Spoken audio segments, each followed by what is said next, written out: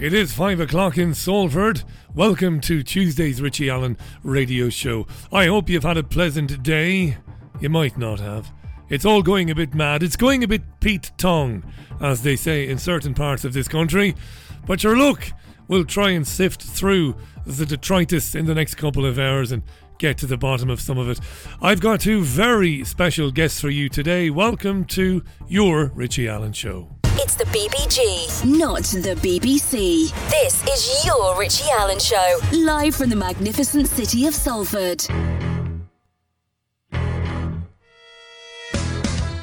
It's the Richie Allen Show, broadcasting live on richieallen.co.uk and multiple platforms around the world. And now, here's your host, Richie Allen. Now, Dr. Paul Thomas is a medical doctor in Oregon, and he's very well known and very well respected, is Paul.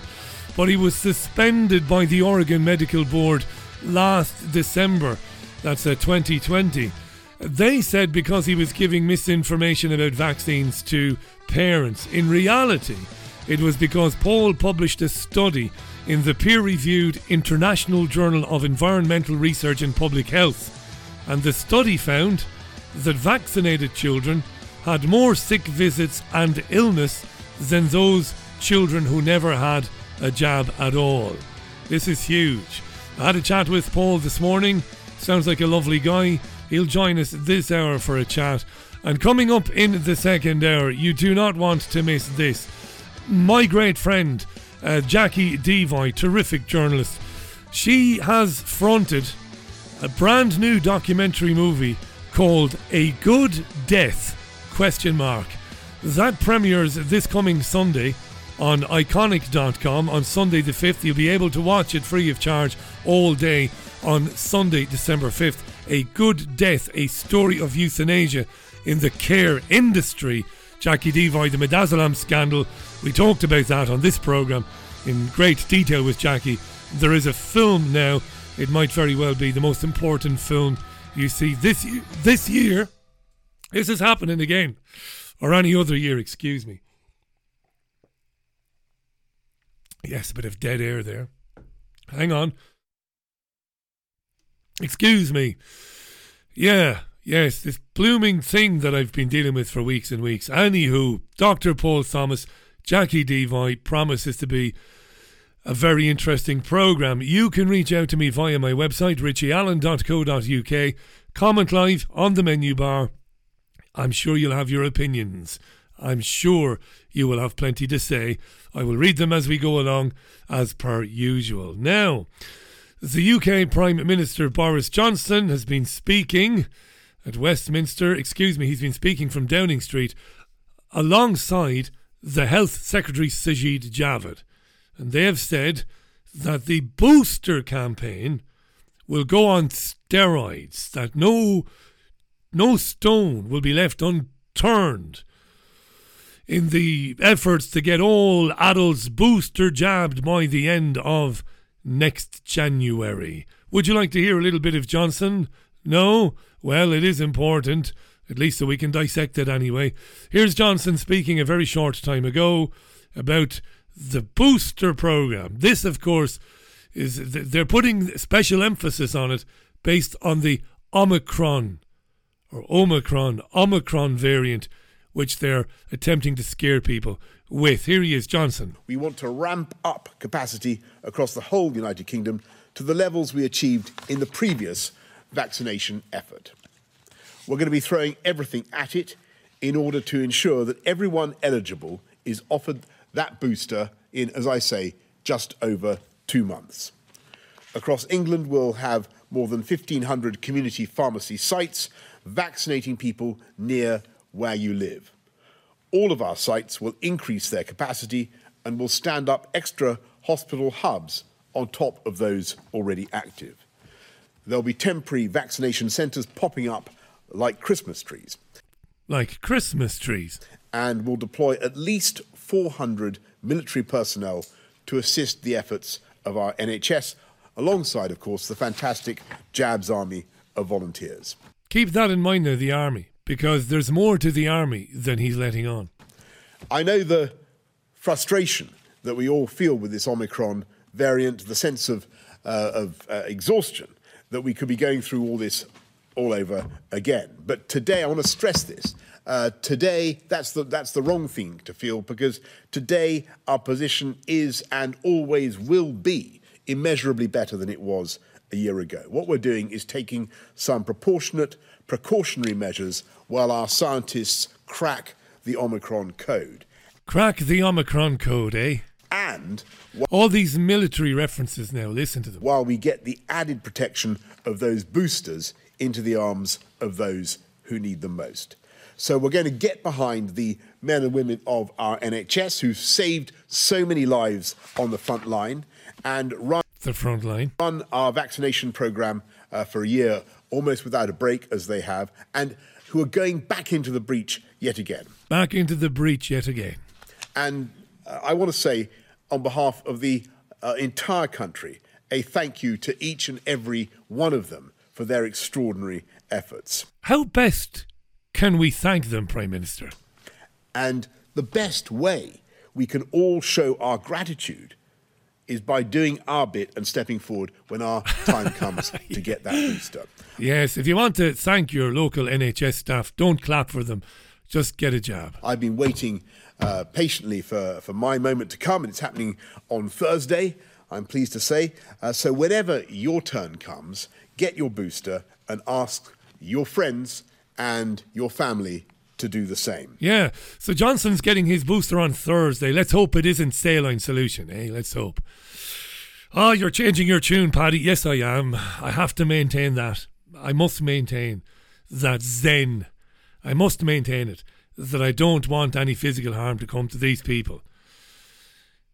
You can't be like them. Anyway, so that's Johnson. That was absolute nonsense, abject nonsense. It was followed by a similar speech from Sajid Javid. The boosters, the boosters, the boosters. Got to get the boosters in, and so on. Now, he mentioned the army. Before he took to the lectern, we heard from Sky News reporter Kate McCann.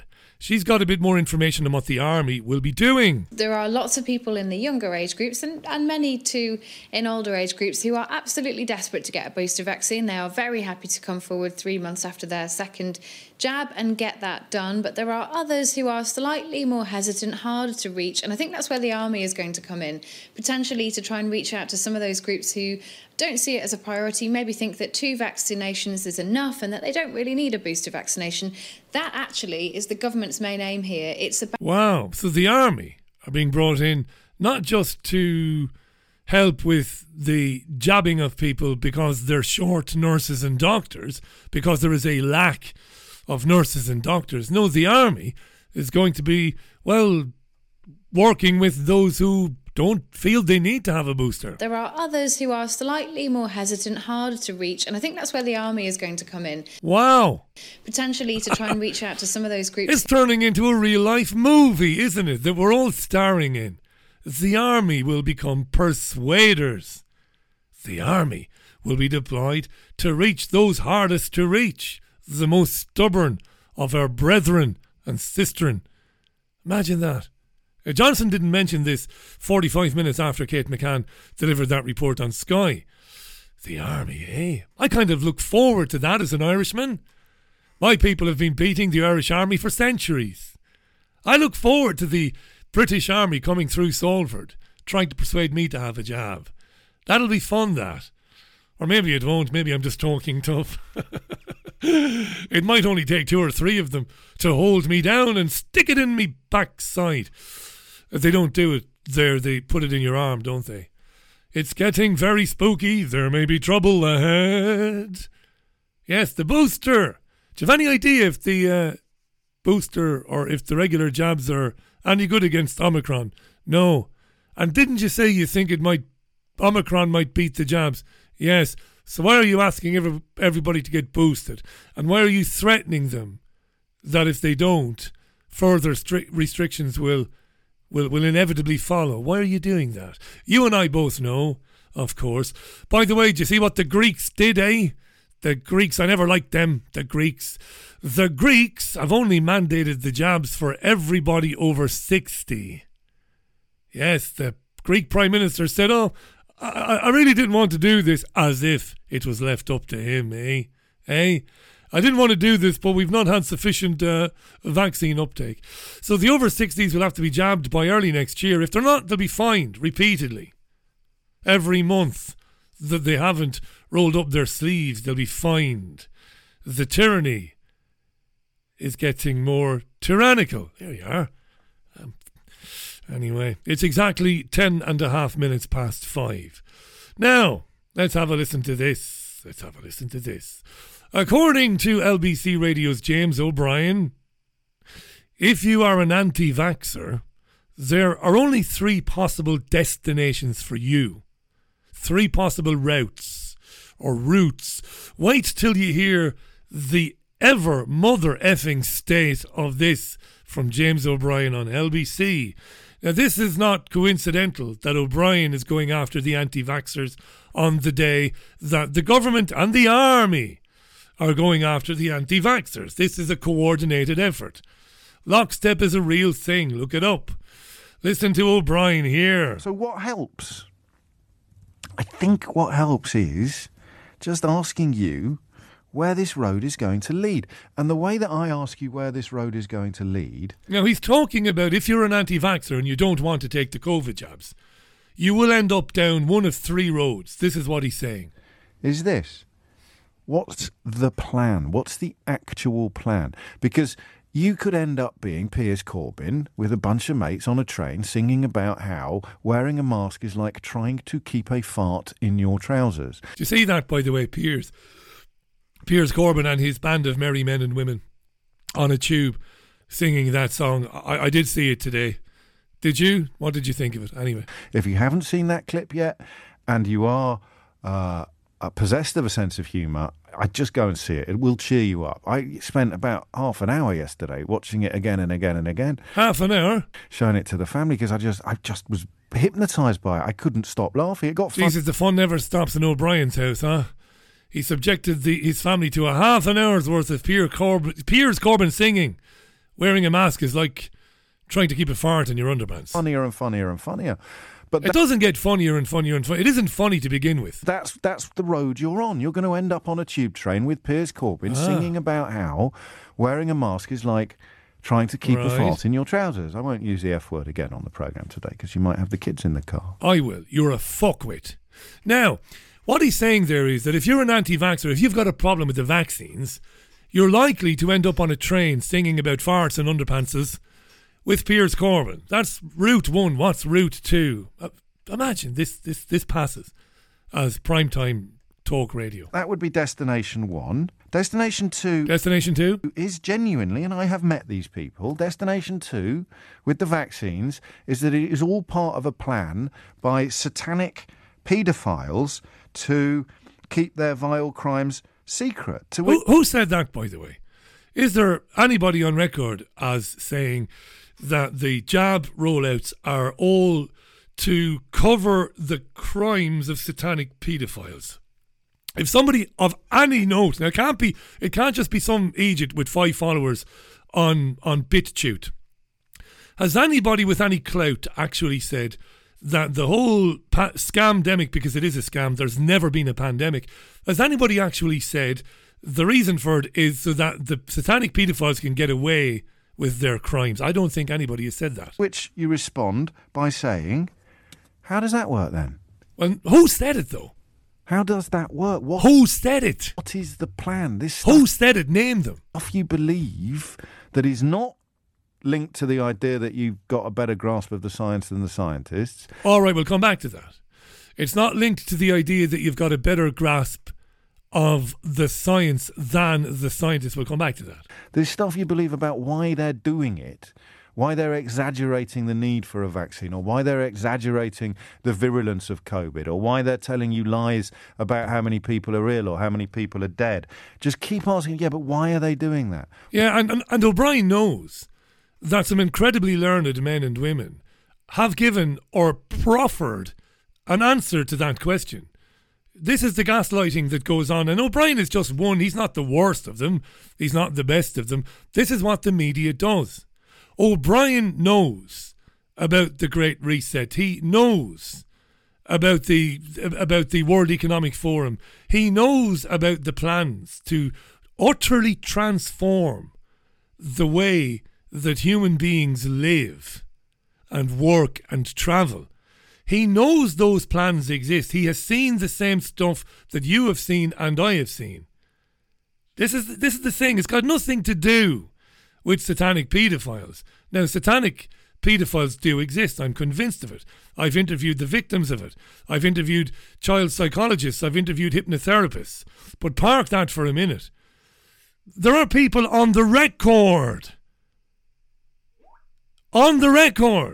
as saying that we've got to have a great reset. You'll be happy with nothing.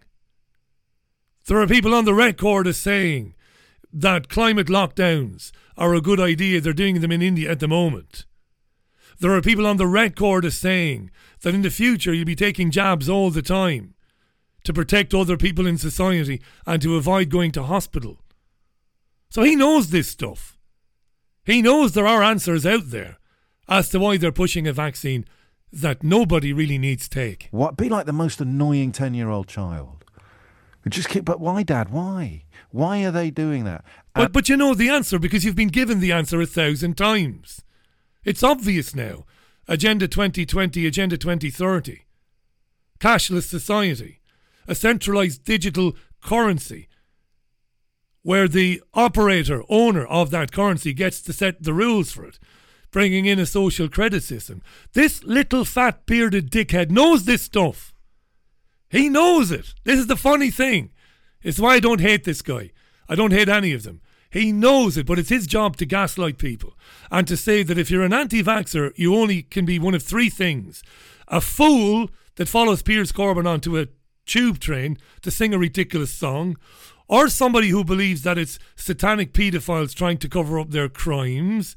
And then he gives us a third option. And if you keep doing that, then you will end up either in a tube train with Piers Corbyn singing about flatulence or shouting about satanic paedophiles in the middle of Trafalgar Square, or you will end up thinking, and this is probably the mildest of the three destinations, you will end up thinking that Yeah, shut up. So what's the third destination then? So dark forces in government and politics. I don't believe all that satanic paedophile nonsense. They're the real weirdos. I'm not going to end up singing about flatulence in a tube carriage on the district line with Piers Corbyn. Those are the real nutters. But there are definitely dark forces in politics and business conspiring to create a panic, conspiring to create a false reality. So that's the third destination. You believe the dark forces, politicians and corporate people, are working together to exaggerate the threat of a virus for their own ends. With regard to vaccines and, to a lesser extent, masks. So, and this is a genuine question that you are welcome to ring in and answer. But you're not, though. You are not welcome to ring in and answer James O'Brien because they have 4 or 5 people taking phone calls. I know this. Have I tried to get on? No, I wouldn't belittle myself. I wouldn't demean myself. I'm used to speaking to 250 to 300,000 people a time. I'm not going to drop my standards and speak with James O'Brien. My tongue is in my cheek now, right? Just in case you're wondering. But I know of people who have done. Clever people, well-spoken people. You can't get past the gatekeepers. You can't. You ring them up. Hello, LBC. Hi, I've just been listening to James O'Brien there. Yes, well, what's your point? Well, I'd like to get on with him for a minute if possible. Yes, well, tell me what you're going to say first. No problem. Listen, has he heard of a guy called Klaus Schwab? Has he heard of another guy called George Soros? Has he heard of Agenda 2020, Agenda 2030? The Great Reset? Because there is an answer to his question, as you know, his question as to why would they do it? Well, I've got an answer for him. Thank you, we'll take your phone number and we'll try and get you on. But of course they do not try and get you on. This is how it works. I must be the last phone-in show in the world that doesn't screen the callers. There's no screening. I just answer whichever one is next in the queue, which is wonderful for me. I enjoy it. But no, they go to great lengths to ensure you don't get on. Why are they doing that? Because those, as far as I can... He knows why they're doing it. Can tell, those are the three paths that you are going to end up on. You're going to end up with Piers Corbyn in a tube carriage singing about flatulence. You're going to end up shouting in Trafalgar Square about Nazis and satanic paedophiles. Or you're going to end up perhaps a little more calmly claiming that no, there really is a conspiracy being undertaken by politicians from all countries, even the ones who outwardly hate each other, and big businesses to get us to behave in certain ways. And then you have to say why. Why are they doing that? What is the plan? And if you can't get past those questions... If you can't answer why... then you just go and get a vaccine. Go and get a vaccine, says James O'Brien.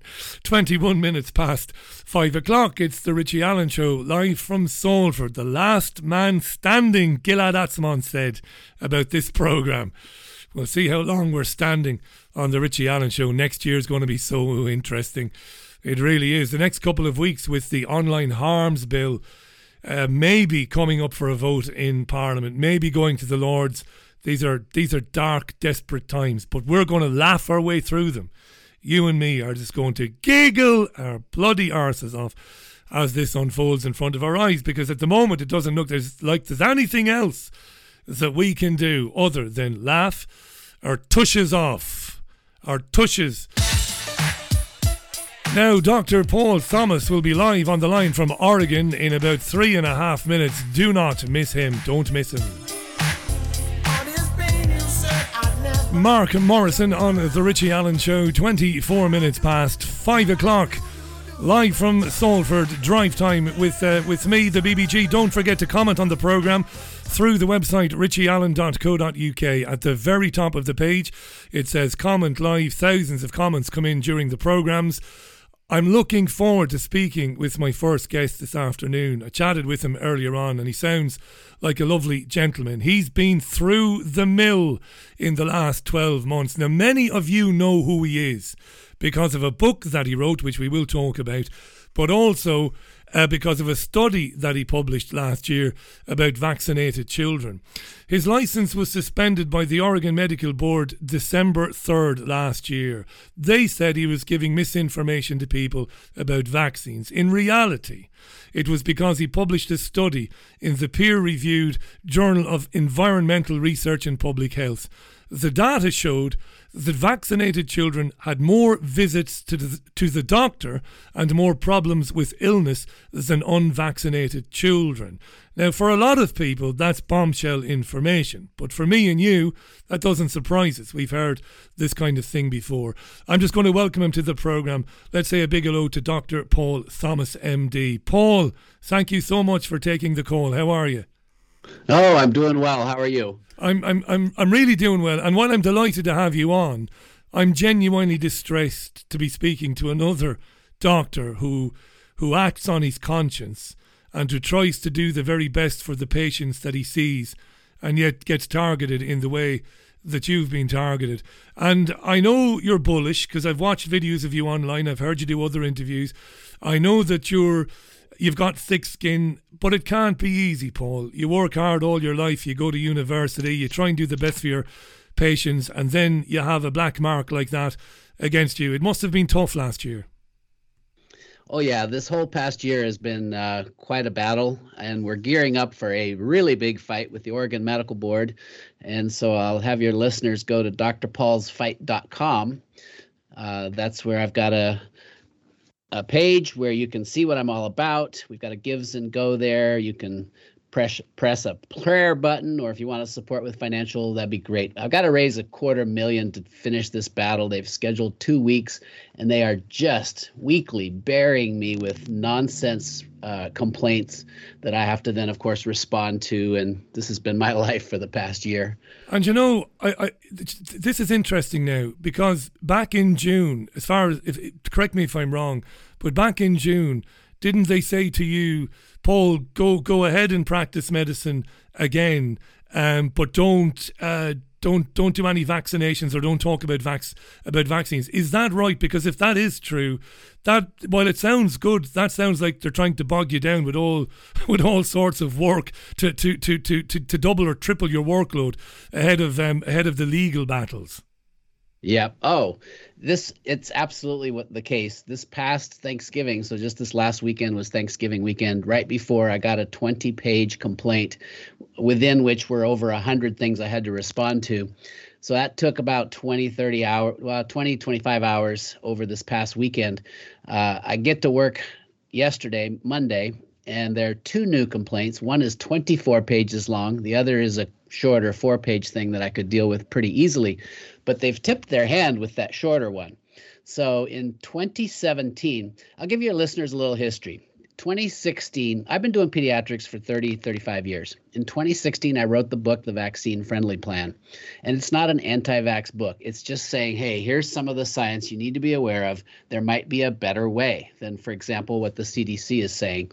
And you're in the UK, so people know there are different schedules. There's no golden perfect schedule. So when that book came out, it put the target on me. They started coming after me. February of 2019, I get a letter from the board saying, prove that the vaccine-friendly plan is as safe as the CDC schedule. Oh my goodness, I laughed. It's like the CDC's never proven that their schedule, which they change every year by adding something new, is safer than the prior one or safer than doing nothing at all. Nevertheless, I thought, okay, I'm going to do a quality assurance program, look at every baby born into my practice, over 3,000 babies over the last 10 years who were born into this practice. And that created the data set that we de-identified and got published in a peer-reviewed journal that you mentioned at the top of our conversation here. 5 days after that published article was available online, they yanked my license.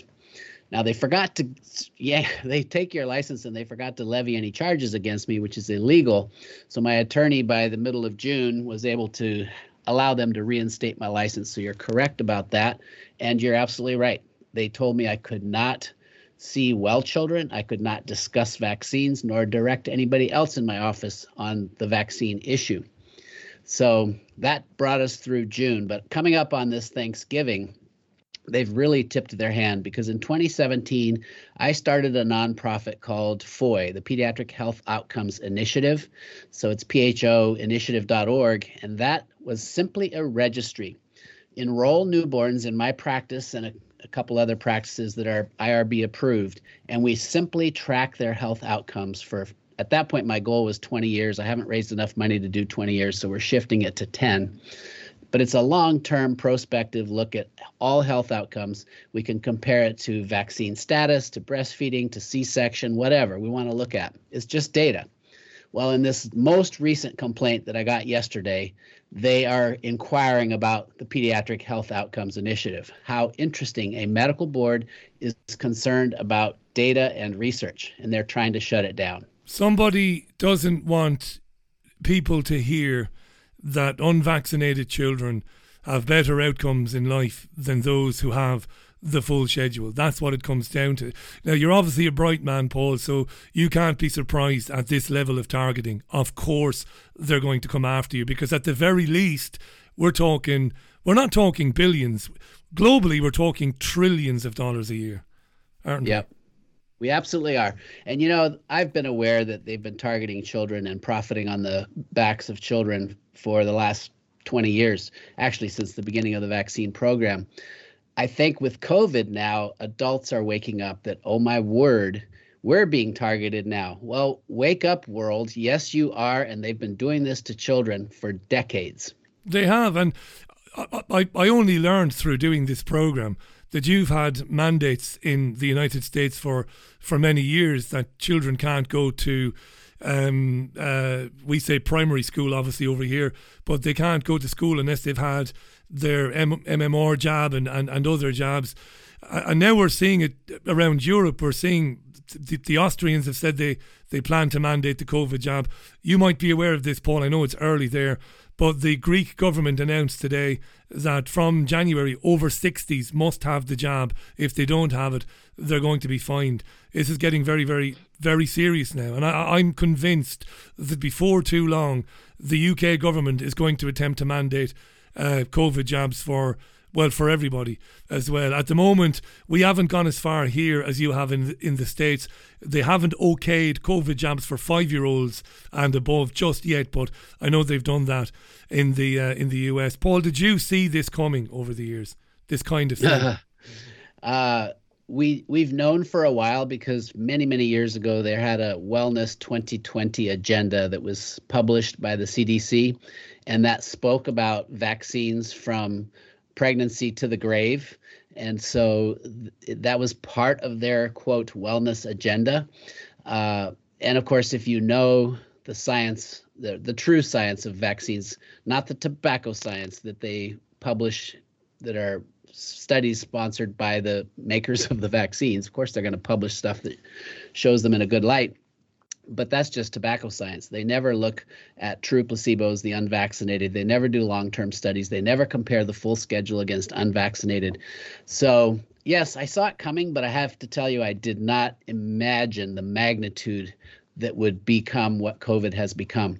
I mean, they're taking us back to apartheid, back to slavery, this whole notion of passports. My own state of Oregon, where I practice, just this week, they're rolling out very rapidly a electronic passport system that they're saying is, oh, it's going to be voluntary. Well, that's how it starts. And then pretty soon you can't move about, you can't get on airplanes, you can't go to, sporting venues, or I know in some places like Israel, you can't go to restaurants. Lots and lots happening around the world around this whole issue of massive coercion to take this jab that is clearly dangerous. I mean, there's nothing. It defies common sense why any doctor who would look at the data of the negative outcomes from the COVID jab would recommend it. Paul, you're a doctor, right? So I've said this on my program before. I've looked at the UK. We call it, I know you know this, we call it the yellow card reporting system. It's on the government website. You've got the VAERS system there. So coming from an MD, from a doctor, what has the data that you have seen, what does it tell you about the safety of this jab or these jabs? Oh my goodness. There's been nothing like this. I mean, the safety is non-existent, and it's not comparable to anything we've ever seen before. I mean, if you look at openvaers.org and you can see the amount of just deaths alone from the COVID jab exceeds all deaths since the beginning of recording 30 years ago from all other vaccines combined. We've now exceeded that with just the just the COVID jab. Just the COVID jab. Yeah, it's such a strong signal. It is unconscionable. I just don't get it. What has happened to our public health officials who should be looking out for our health when in fact they seem to be the ones rolling out this deadly vaccine program? I might ask you for your opinion on why they're doing it in a moment. Dr. Paul Thomas is our guest. Folks, do me a favour. I want to check out a couple of websites, but go to drpaulsfight.com and check out what's been happening to Paul. That's drpaulsfight.com. And let me tell you this, another doctor whose name I won't mention now, but a genuine general practitioner in Ireland, has read the vaccine-friendly plan by Dr. Paul Thomas and recommends it. Now, you can find that book online. If you have a child, or if you've just had a child, if you've had a baby, first of all, God bless, well done, congratulations. But if you want to think about vaccines, it's a book you need to read, The Vaccine Friendly Plan by Dr. Paul Thomas. We'll talk a little bit more about COVID. One of the things that strikes me, Paul, is it seems that quite a lot of athletes, soccer players, it seems to be soccer players quite a bit, and other athletes are having collapse type events during training or during games. And I don't know if you know this, but a couple of famous ex-soccer stars have tried to raise this point on national radio here in the UK. And my God, Paul, they've been shut down at the speed of light. You know, there's nothing to see here. It's all a coincidence, but it can't be a coincidence. Surely the common denominator in all of these collapses is the jab rollout, or am I just a silly conspiracy theorist? No, there is absolute truth in what you're saying. So there was a study published that looked at, for young people in the United States, and we're talking about, at this point, it was teenagers who were first authorized to get the jab. And your chance of hospitalization is 4 to 6 times greater, 400 to 600% greater if you got the jab that we're talking just hospitalization from myocarditis, that's that inflammation of the heart, then your chance of hospitalization from getting COVID illness itself. So the entire illness versus just this one complication putting you in the hospital, and you're 4 to 6 times more likely to be hospitalized. I've been I'm talking crazy busy pediatrician with 10 to 15,000 patients any given year for the last almost 30 years. I have never, not once, had a child hospitalized for myocarditis until this year, when one of my teenagers went to a pharmacy, because you can just get your COVID vaccine practically anywhere. You don't have to go to your doctor's office. So one of my kids gets that jab, ends up hospitalized for myocarditis. I've never seen a case in 30 years. What does that tell you? Of course, that's just coincidence. Well, I would say the COVID jab is the #1 cause of coincidences in the world. Dr. Paul Thomas is our guest.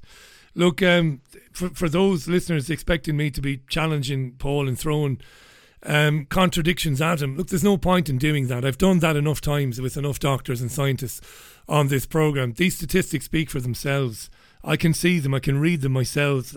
I've been on the VAERS website. I've been on the Yellow Card website, the gov.uk again today.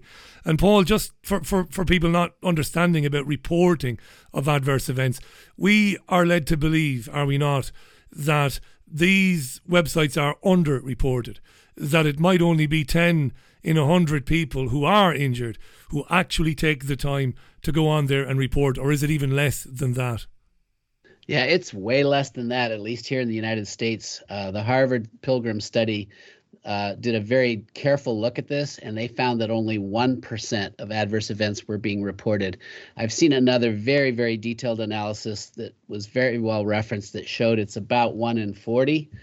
So a little over 2.5% that gets reported. 40 times is missed. So you would take the numbers and multiply by 40, maybe as high as 100.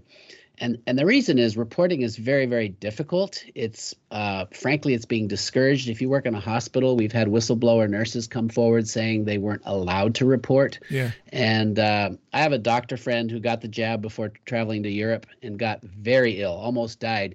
It took him 4 hours and he finally gave up. And he's a pediatrician who knows how to do reports. They are making it extremely difficult to report these problems. Paul, I must ask you to go back to March of last year, March of 2020. How did coronavirus or COVID-19, how did it hit your practice? Not at all, except I did have a friend back in March of 2020. He was in his early to mid 60s who I got a text from him. He was in the hospital with COVID. And this was one of the first cases on the west coast of the United States. And he was already in quarantine. I couldn't visit him, and he nearly died. So I woke up to it very, very quickly. And in fact, I immediately started doing a deep dive into what was known. And back then, very little. I wrote a book on how to deal with it, what you can do that the mainstream media won't tell you. Amazon initially was going to publish it, and then at the last minute they said it didn't meet WHO standards, so that book was banned. I had to self-publish. But yeah, as far as for children, I'm a pediatrician with a big practice. Back then I had 15,000 patients. Not a single case of COVID for that whole first year. And frankly, the positives we've had, less than 100 since the beginning of the whole outbreak, none of them have been sick enough to really be worried about. That's amazing. I live within walking distance, 5 minutes from one of the biggest hospitals in the Northwest. It's Salford Royal. And I know some people working there. I know a doctor and a couple of nurses. They're still working there. And they told me that they were never busy during the March, April, May period of 2020. And I've heard this from other people working in hospitals around the country. It's bizarre to even ask this question. Could it be possible that COVID-19 doesn't exist? Something exists. Okay. Yeah. I had this good friend who, you can't blame it on EMF or something. Something happened to him. Yeah. And there are people dying. However, you're absolutely right about the fact that hospitals were ghost towns. At that point, I was seeing babies in the hospital. It was before I'd lost my license, before they yanked it emergently because I was a threat to public health. there was nothing happening in the hospitals. They were literal ghost towns. It was like, what happened? I mean, they had tents erected outside for this supposed emergency that were always empty, never used. I watched it for months. Not a single person ever went into these tents. It was obviously there was something else going on, right? When you have this disconnect between what you're being told and what you're seeing on the news and what's happening actually on the ground, there's something funny going on. Yeah, it's a good answer, Paul. I don't personally not believe that COVID-19 exists. I was very ill in January of last year with something that I'd never experienced before.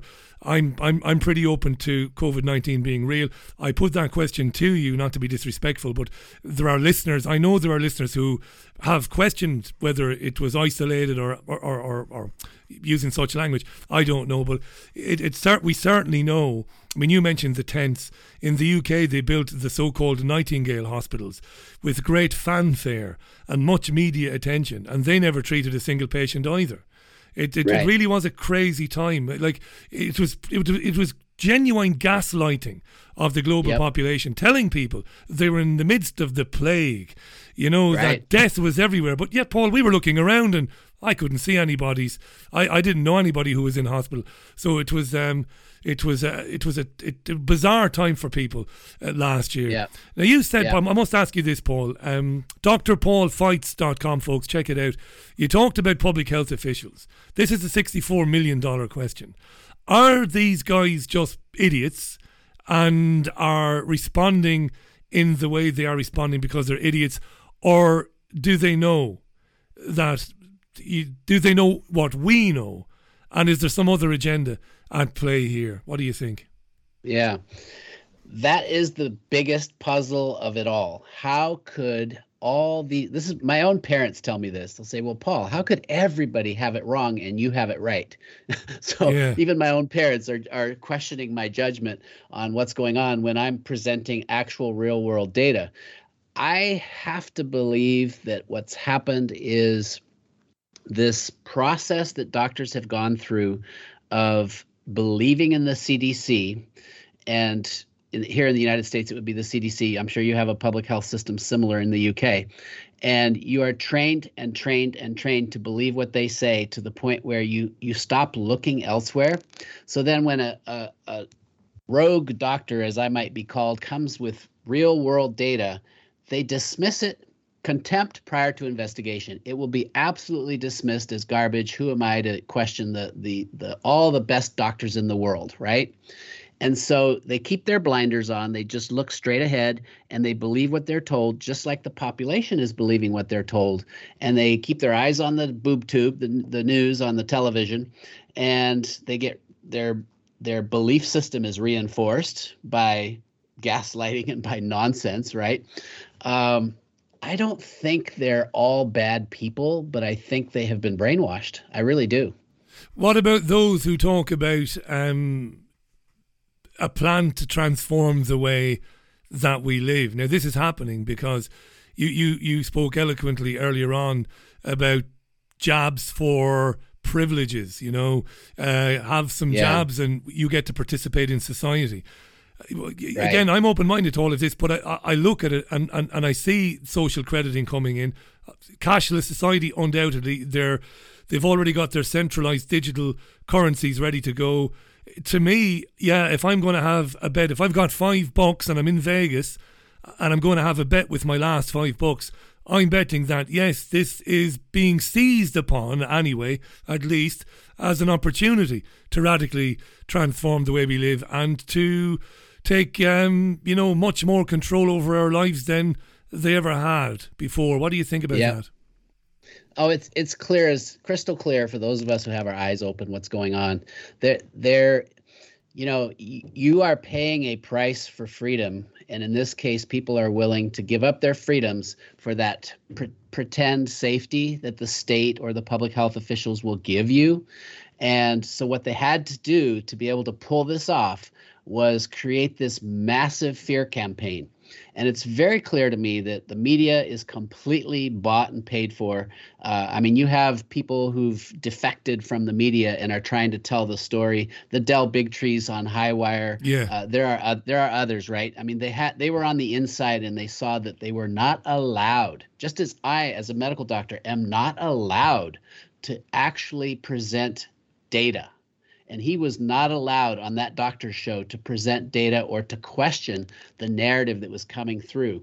And what pharma has done is they pay so much to every media outlet in their advertisements, and they'll threaten to pull them if they spread any what they call misinformation or disinformation. In other words, you follow our narrative or we pull the plug on your support. And if we pull the plug on your support, since it represents such a large percentage of your budget, you're gone.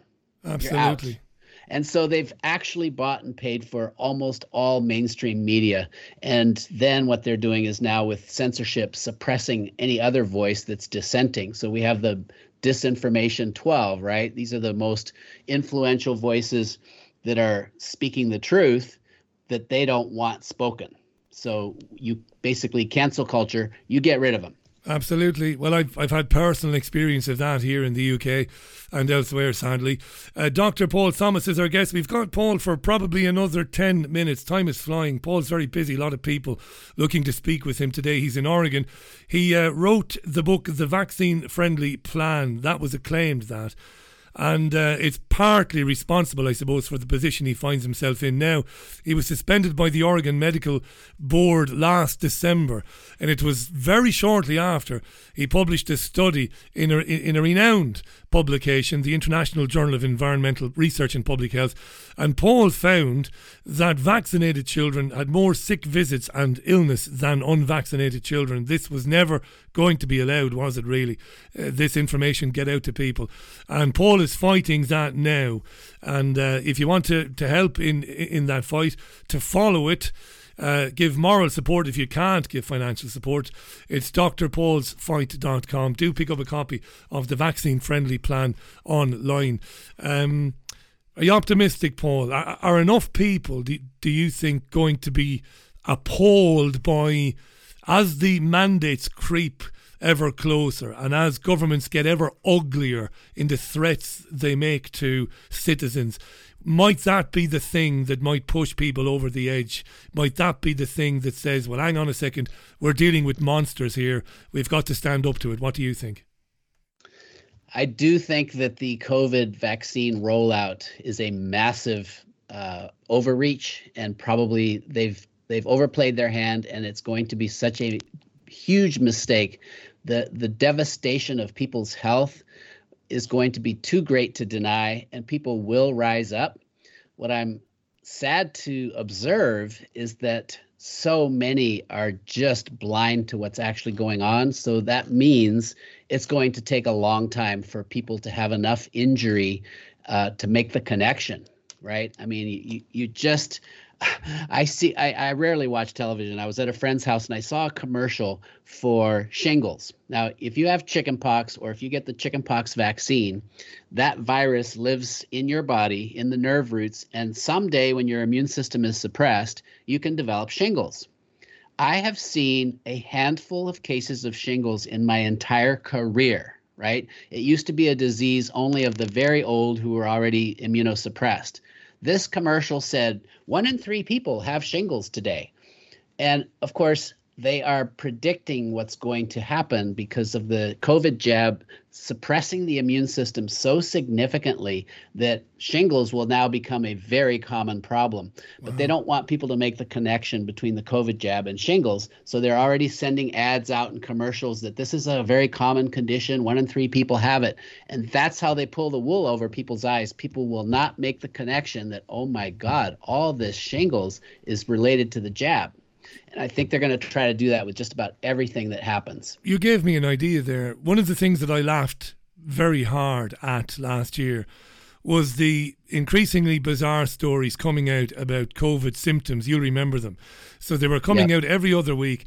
In one story that I saw a French, my better half is French, I saw a French newscaster tell a story about how a woman had to be taken out of a basement in her apartment building because she was running around naked and she was screaming. Now, I've been a journalist for 25 years and I've covered everything. To me, that sounded like the woman was having a psychological episode. Maybe there was narcotics involved, maybe not, but it was attributed to COVID. And then they were talking about COVID toe, and then they were talking about lumps on the sides of people's necks and everything. And you've just really struck an idea in my mind now.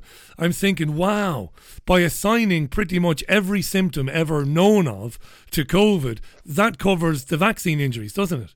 Somehow. Oh, absolutely. And of course, they will play the trick of a new variant causing the problems. So once everybody or most people are vaccinated and they're starting to have vaccine injury symptoms, which are going to take months or years, this thing, the most devastating thing it does is causes autoimmunity. So your own immune system is attacking your own body. And so you will also, it also suppresses your immune system. So cancers are going to skyrocket. Well, we're going to hear, I'm sure, I'm not sure I've heard it yet, but you will hear that this new variant causes cancer. This new variant causes all these things that are actually caused by the vaccine.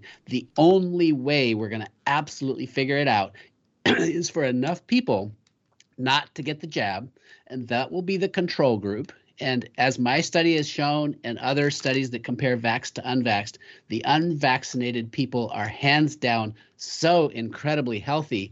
It's like I am fearless about disease because I still have a natural immune system. Mind you, I was vaccinated back in medical school. I grew up in Africa, so I had a few vaccines then, but nothing like what kids are getting today and nothing like what's going to happen when you get repeated COVID jabs and God knows what else is coming down the pike for everybody that's signing up for the new system of passports. And, you might be up to date this year if you get your 2 jabs and your booster, but don't worry, by next year, they'll add 2 or 3 more things that are required for you to live and have freedom. I'm telling you, it's a slavery passport. We're going back to apartheid where you have to have papers to move around. Just say no to any such infringement on our society. Freedom is in the balance. I'm not going to follow that. That's excellent, Paul. Thanks so much for that. I'm going to mention the website again, drpaulsfight.com. Dr. Paul Thomas, 35 years experience paediatrician. They're coming after him because, he figured it out, didn't he? That unvaccinated children have better health outcomes than those who are given the insane vaccine schedules that we see, not only in the United States, but here in the UK. Paul, it was nice to meet you today. All the very best with your struggle with the Oregon medical authorities. I think you're a great. In England, they say bloke. I think you're a great bloke, and I hope we get a chance. I hope we get a chance to speak again, and that when we do, that will be in a better place than the place that we're in right now. Thank you, Paul. Thank you, Richie, for getting the word out and for getting the truth out. I appreciate you. You're a good bloke yourself. Thank you very much, sir. All the best, Paul. Thank you. Dr. Paul Thomas, live on the line from Oregon. Paul's running off to do another interview right now. Nice to speak with him today. Yes. Yeah. Isn't it funny? Somebody mentioned Paul on the programme. Life is funny like that. Connections. I spoke to a doctor sometime earlier this year, and they might have mentioned Paul. And of course, me being me, working on my own, I might have made a note somewhere and said, you need to get in touch with Paul Thomas. But I didn't. I'm sure I made a note. And then we end up bumping into each other through a mutual friend of ours who I must give a mention to in case she's listening. That's Amy, by the way. If Amy's listening, thank you, Amy, for all of your work in helping to put guests like Paul on radio shows like this. I really appreciate that. It is exactly, that's by the way, Amy Schaeffert. That's Amy Schaeffert. How you doing, Amy? It's exactly 3.5 minutes or 4 minutes to the top of the hour. Jackie Devoy joins me shortly. Hugely, just as important as what you've been hearing. Jackie came on the programme earlier in the year and she brought families with her. She brought people with her to talk about midazolam, to talk about their fears that their relatives were euthanized in hospitals during this COVID thing, and maybe going back before then, maybe. And it was crazy stuff. Big shout out to Gareth Eichen and the Iconic crew for obviously platforming Jackie at the time, giving her a platform, as I did here, but then the Iconic gang putting together this documentary, which we're going to talk about in a few minutes' time, which will be available this coming Sunday, December 5th. You'll be able to watch it at iconic.com. Now, iconic.com is a subscription platform, understandably, by the way. A lot of content, television. They've got a lot of overheads there. It's really good value, I believe. Really good value. But you'll be able to watch it on Sunday, December 5th. That's this coming Sunday. We'll talk with Jackie about that in a few minutes' time. But after a musical interlude by the Kinks, I'll read some of your comments. I'm not forgetting about you, so I'm not. The Kinks and dedicated follower of fashion on The Richie Allen Show. The time is 6 o'clock. The Richie Allen Show features doctors, scientists, academics and researchers who have been banned by the legacy media. Support Richie now by making a financial contribution at richieallen.co.uk. Yes, it is the world's most listened to independent news radio show. There's some amazing news on the reach of the show. I don't know if I should share this with you. Will I share it with you for the crack? I'll share it with you, right? If you push me, I'll give you all the information. Look, somebody who represents a very well-known social media app. Now, it's not Twitter, obviously. It's not Facebook, obviously not. But it's an establishment app, believe it or not. An app, like a media app for sharing content and stuff, got in touch with me today and offered me a deal, an advertising deal. Now, I can't take it. Sadly, because of the company itself, and because I would essentially be endorsing the company, and I can't do that, right? But I might tell all eventually. But it was very interesting anyway. So they reached out and they said to me, the Richie Allen Show podcast. Now, bear in mind, this is a live radio show, which is then uploaded to podcast. They said, we've looked into your podcast. It's in the top 1% of podcasts in the world. The Richie Allen Show. Now, I knew the podcast numbers were pretty big. Like, it's just over 1 million downloads a month through Podomatic, which is mental, right? It is, really. But when you think of it, I used to get 1.5 million views a month on YouTube or more. So, and that was some years ago before the YouTube thing was deleted. So this lady reached out anyway and said, look, we'd like to pay you to host certain Richie Allen shows exclusively on the app. Right? So you'd have to listen to it on the app. So on a given day, you wouldn't be listening to it on my website. You'd have to download their app. And I would get paid for it, was the offer. But I can't do that. I've said from day one, we go back to 2014 when the program started, I will never, ever, ever do that. I can't do it. You know, there have been times when I've been broke, and I'm sure you've been broke too. And I thought, oh my God, I could do with the money.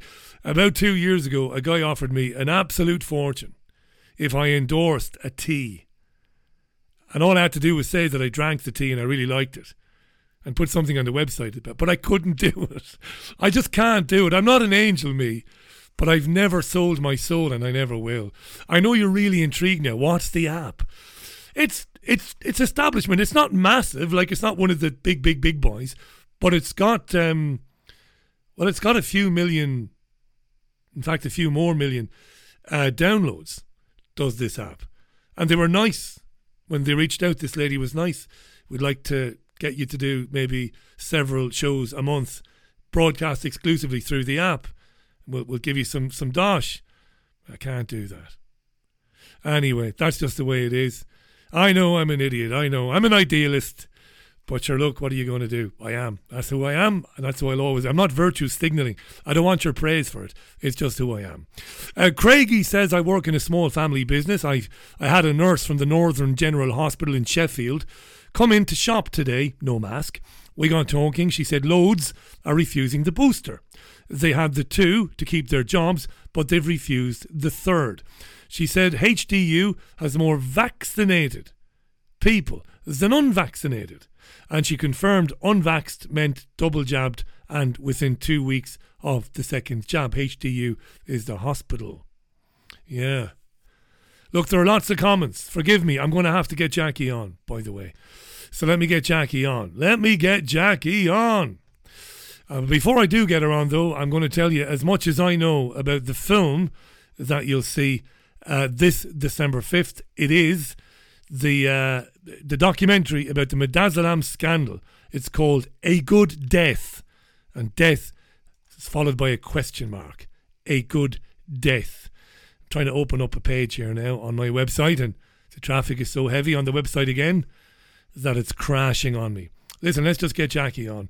Let me tell you all about Jackie very briefly. Worked with her at the People's Voice back in 2013. She's a wonderful journalist, terrific journalist, very principled journalist. And her stories have appeared in pretty much every newspaper in this country over the years. Ethical journalist, never compromised her principles. She came to us back earlier on in the year. She came to me, she came to Gareth Icke, and she said, look, I'm hearing horrible stories from people who believe that their loved ones who would have been discharged from hospital, who would have gone home, died because they were given overdoses of morphine and midazolam. Jackie's a brilliant journalist and a brilliant researcher, so she spent a lot of time with these people and looked into it before going public with it. The conversations she had with those people, that led to her going on Gareth's programme, Gareth Icke on Iconic, coming on this programme and one or two others. That led to an avalanche of people getting in touch with Jackie to say, oh my God, maybe it happened to our family too. A Good Death, a story of euthanasia in the care industry, will premiere this Sunday, December 5th on iconic.com. That's ICKONIC.com. It's Jackie's work.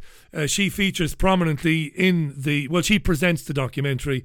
It's good to have my old pal, Jackie Devi, on the programme. Welcome back, Jackie. Hello, Richie. How are you this evening? I'm good, and I'm all the better knowing that you escaped the dental appointment that you had penciled in this afternoon. I didn't want to do this talk with a big swollen chop on me. You could have said we'll do it tomorrow. I'm flexible. You could have went to the dentist and gotten it over and done with. Got to get your priorities right. It's horrible. I hate it. And my dentist is lovely. He's lovely, but I can't stand it either. Go back to the beginning. First of all, congratulations on the film, by the way. Thank you. Yeah, I'm so glad that it's that this is a radio show, because I didn't go to sleep at all last night because we're still doing the final tweaks to it, and it should be ready any minute now. But it's looking really, really good. I think you've seen the trailer, haven't you? Yes, it's on our website, folks. Go to richieallen.co.uk, see the full trailer. It's going to be quite powerful, I think. I mean, a lot of people say even when they just watch the 2-minute trailer that they're in tears just watching that. And even though I've seen it 1,000 times, all these little shots and pictures of these people and little bits of film of what they're saying, I still get all choked up. I just watched it again today and I got tears in my eyes. And I'm not even a soppy person, Richie, you know that. No, you're an empath, but you're an empath. You don't have to be soppy. Yeah, that's you're an true. Empath. Yeah. So all the best journalists are. The whole story began when my dad was in a care home last year, and I found out that he had something called a DNR or a DNAR form on his files, and I didn't really know what it was. I had a rough idea, but I was very concerned as to why he had such a thing, because it's a do not resuscitate order. So if they found him like not breathing in his bed or something, or found him like, not breathing in the morning when they went to his room or something, or collapsed in the bathroom, they wouldn't resuscitate. The reason being, that he's old. Except my dad wasn't very old. He was. He's sadly died since I was last on your show in September. But that's a whole separate issue that I've yet to get to grips with. Yeah. But So I talked to my dad about it. My dad had been diagnosed with vascular dementia, although he didn't really seem to have very serious dementia to me. He was still holding philosophical conversations till the day he died, really, with me anyway. And so finding out that this was in place was a bit of a shock. He didn't want one. I didn't want one for him. And he only really kind of understood it when I said, well, how would you feel if it was the other way around, if I had a DNR on me and they weren't going to resuscitate me? And he said, well, I wouldn't like that. And I said, well, I feel the same about you, And he got it then. Because before he was saying, oh, if you're old and if you're dying, we should all have one of those. And I'm like, well, you're not old and you're not dying. So it's very peculiar because they brought them in like these blanket DNRs at the start of the whole COVID nonsense last year. And most people were unaware that they had them. So I started looking into this thinking, well, this will make an interesting story. One of the mainstream papers will definitely take this. And I started talking to some whistleblower doctors and nurses and found out that's when I found out about the blanket DNRs on whole swathes of people that you wouldn't even imagine, because I think most of us would think that maybe if you've got a terminal illness and if you're dying of cancer and you're very, very old and you've agreed with your family that that you are at the end of your days, that it's maybe a sensible option rather than bringing you back just to suffer more. But these people that the whistleblower doctor was telling me about, one in particular, was telling me that they were being put on disabled people. And there were news stories last year in the mainstream media about how 2/3 of the so-called COVID victims were disabled people. Also people with mental health issues, young and old, autistic children even, and anyone over the age of 60, I was told on several occasions. So that's what they class as really old now. So these DNRs automatically go on these people without these people knowing, without them consenting. You're supposed to, for a DNR to go on, a doctor is supposed to explain to the patient or the family exactly what it is and get consent from the patient, or if they haven't got capacity, from the family. And if they don't get that, then they can't put it on. But doctors and consultants are just putting them on willy-nilly now without consulting anyone. In fact, I've got my dad's DNR form here, and the section that it says spoken to family is blank, spoken to patient is blank. So they're not even bothering doing that now. And has the law been broken there, Jackie, by that not being filled in? Yeah, it's against all the official guidelines. Yeah. So it's like I did actually ring a hospital and speak to a doctor about it at the time when my dad was temporarily in hospital overnight, and he just said, no, we've got the right to do that now. And I said, you haven't? And they said, yes, we have. And I looked it up on the internet, and it's a bit vague, but yeah, I can see how they think that they have got the right, because it's all gone a bit wishy-washy now about how it actually works. So anyway, I thought this would make a great story. And one of the mainstream broadsheets said that they would definitely take it. So I wrote it up, and then they changed their mind, which is, you don't get paid, obviously, when they change their mind. Yeah. And so I thought, well, this is too good a story just to throw away. So I just got it out there on the internet, and it kind of went everywhere. I had friends that I hadn't spoken to for a long time ringing me saying they'd seen it. So it kind of got around everywhere. And after that, I went on to speak to David Icke, and I went on one of his podcasts about what was actually going on in the hospitals and care homes with the elderly people, and it kind of covered all this. And I told him what these whistleblower people had told me. And then after that, I had lots of people contacting me, one man in particular, who told me the most horrendous story about his relative. And I still can't say much about him yet still, but soon his story will be coming out soon, because he can't speak out at the moment for reasons I'll reveal very soon, hopefully within the next few months anyway, because I mention this person quite a lot, because this is how it all started, because he was so convincing, and I just knew that he was telling the truth, and it was just a horrendous story. And then I was getting other people contacting me telling me really, really similar stories. So and this was stories of their loved ones going into hospital for various reasons, invariably nothing too serious, and then over the COVID, when all that kicked off, they were going in with suspected, COVID-y symptoms, pneumonias, flus, that kind of thing.